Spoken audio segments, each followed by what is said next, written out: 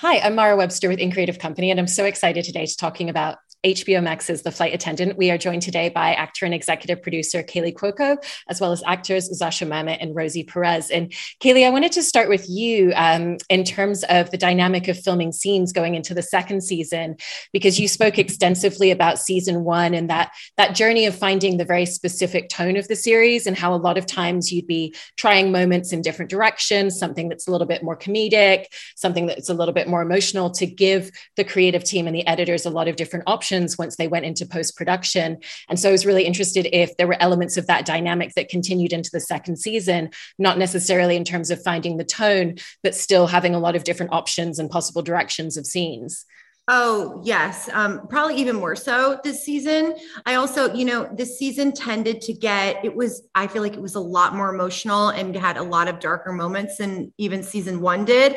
So I was quite the advocate for, like, you guys, we got to throw something quirky in here, or like some sort of music or something that's going to bring it back up, because it did tend to get really, really heavy for all these characters at moments. And I was constantly reminding the team, I'm like, we're a comedy. Let's do something funny now, please. This is getting too sad. But yes, and I think for all of us, it was a lot of that, of the different takes and highly emotional, or is this one funny, or how are we going to do this one? Which is, I think that's what makes our show so unique. And that's kind of where the magic ended up happening.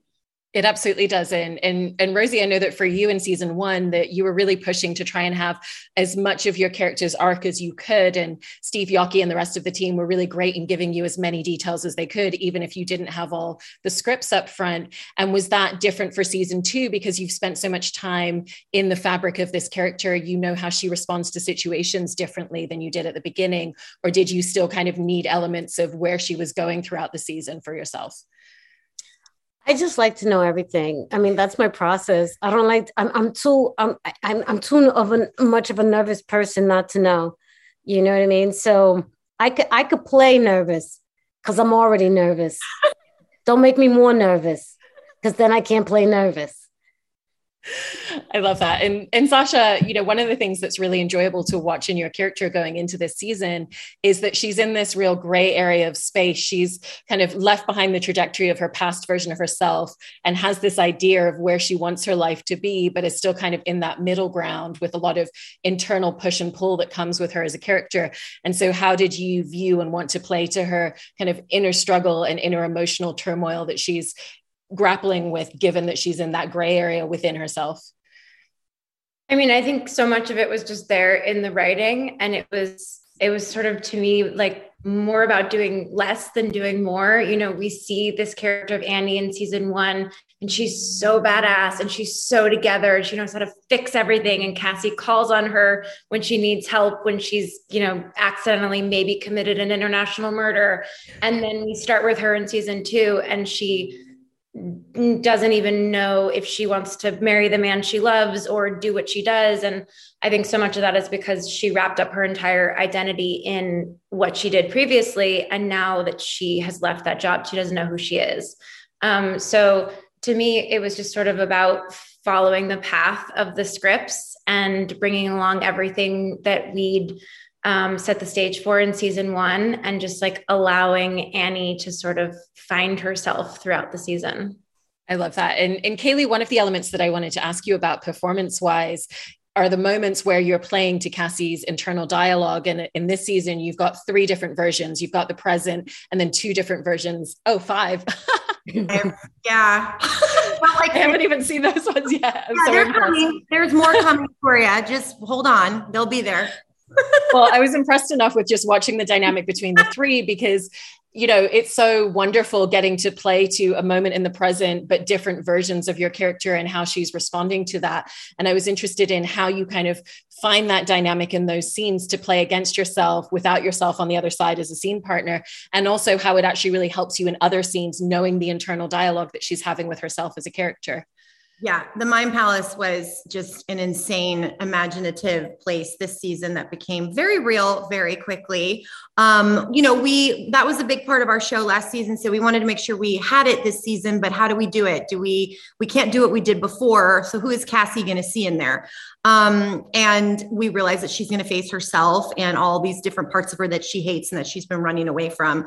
It was a challenge for me as an actor, which I hate saying as an actor, because I am very in the moment. The way that Rose wants to know everything, I want to know nothing. Okay. I don't want to know anything. I'm like, let's just see what happens. So shooting this with the multiple Cassies and my body doubles and myself, I couldn't do that. It was not by the seat of my pants. I couldn't ad lib. I couldn't change it. Once we locked one Cassie in, then I would go become a different Cassie, and I had to play against that version that we locked. So it wasn't like she was real, like she couldn't play against me. So it required me to have more preparation, number one, and to really commit to what I was doing instead of being like, let's see what happens in a minute. Let me warm up. It was a very different process, but I had some amazing body doubles and a girl named Monette, who was my stunt double, but she ended up doing a lot of the acting against me. And I couldn't have done it without those girls, because there's no one I'd like to work less with than myself. Basically me just working with myself numerous days.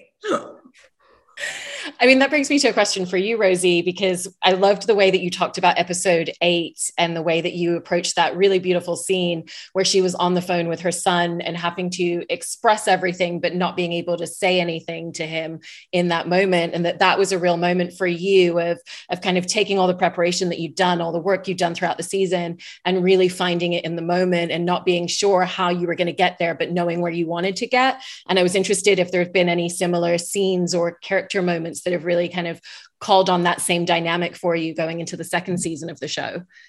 The second season of the show was a little bit different for me in regards to my approach, because I had just finished a different TV show, and that character was really, really dark and mean and heavy. And so I kind of felt a little wobbly, to be honest, trying to find Megan again. And I discussed it with Steve Yockey, and I said, I just feel so nervous. And he goes, okay. I said, maybe I should just go with that, because she should be nervous. And I said, so I kind of just had to dive in and find Megan again. And the situation that she was in allowed me to do that. And also already establishing who she was. But there was a flip. You know what I mean? There's a huge character flip for her, because when everything is taken away and you've destroyed everything in your life and you're just alone with yourself, who are you going to be? Are you going to take accountability for your actions? Are you going to just run and hide and stick your head in the sand, or are you going to fight back? And she chooses to fight back. And but how do you do that with a new person? And what I had to do was figure out, well, who is she underneath it all? Who has she always been? Did she lose herself along the way? And that was my discovery process. So it was a little bit different. And then working with Kaley, my gosh, because she's so unpredictable. There were times where I'm sure you watched the episodes where Megan is just looking at Cassie like, what? That was very real. It was very real. And I don't know if it made it in the cut, but I remember one day I actually grunted in the scene. Do you remember when? Yes. Oh, I think that made it in. Rose would also, she'd say to me, she knew what the answer would be. She'd be like, so I know what you're going to say, but like, what are you going to do for this next take? I'm like, I don't know. She'd be like, and she'd put her hands up and I'm like, I don't know.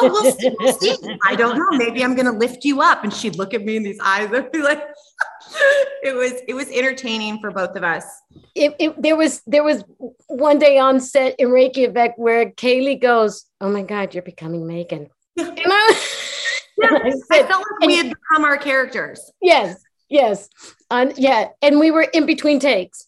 And of course, as Megan, when she says, oh my God, that's so Megan, I said, it is not. Yeah. Kaley, you have to get serious. So it's a lot of fun. I really love that. And Zosia, I wanted to come back to what you were starting to touch upon earlier with your character and how in the first season, she was very much, A-type, trying to keep everything together and then eventually unravels. And the space that she comes into in the beginning of season 2 is really fascinating to watch because it almost feels like the unravel starts a little bit sooner. She's been on the receiving end of everything that Cassie's going through in a different way before. So she has an idea of the expectation. She also knows kind of, oh, this isn't something to mess around with. This is probably something that's going to completely embroil all of our lives again. And at the same time, she's also got everything in her relationship dynamic where she's engaged, but doesn't want to admit she's engaged and all of that back and forth and all the disarray with her job. So she's coming in at a very different starting point. And so how did you find the emotional space that you wanted her to begin the season with, to then have that kind of gradual unravel and look at what those elements were for her?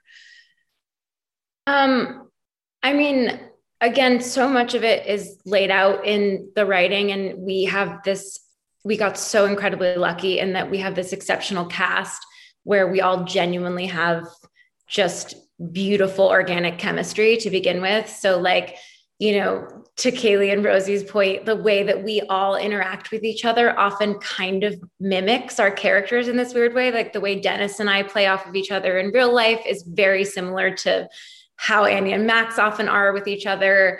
And so I think so much of it was about just giving over to the storyline of the scripts and knowing that we left Annie in this very specific place and she's coming into this in this very specific place. And she's essentially just a lost soul.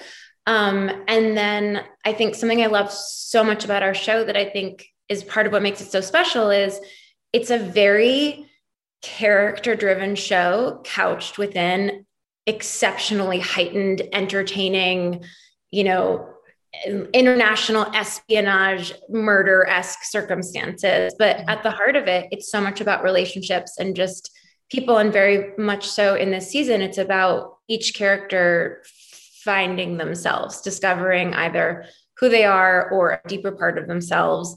And so I think it was very much a matter of just sort of allowing it to organically unfold. And also at the same time, to me, what seemed like the most human thing to play is when you have problems that you don't want to deal with, it is so much easier to delve into someone else's stuff. And so Cassie is yet again embroiled in her Cassie insanity. And I think as opposed to season 1, where Annie's sort of trepidatious about jumping into it. And what have you gotten into? And do I want to be a part of this? In season 2, she's sort of what are we doing? Let's go. You got a problem? I'm going to fix it, because that's so much easier than dealing with her own feelings of fear of not knowing who she is or what she wants to do with her life, or the fact that she's terrified to commit to the man she loves, but also doesn't want to lose him. And so I think that's sort of part of why the unraveling, as you say, starts earlier, because she's more down to jump into the fray, because it keeps her from having to look inward and deal with the stuff that she actually really does need to deal with in her own life.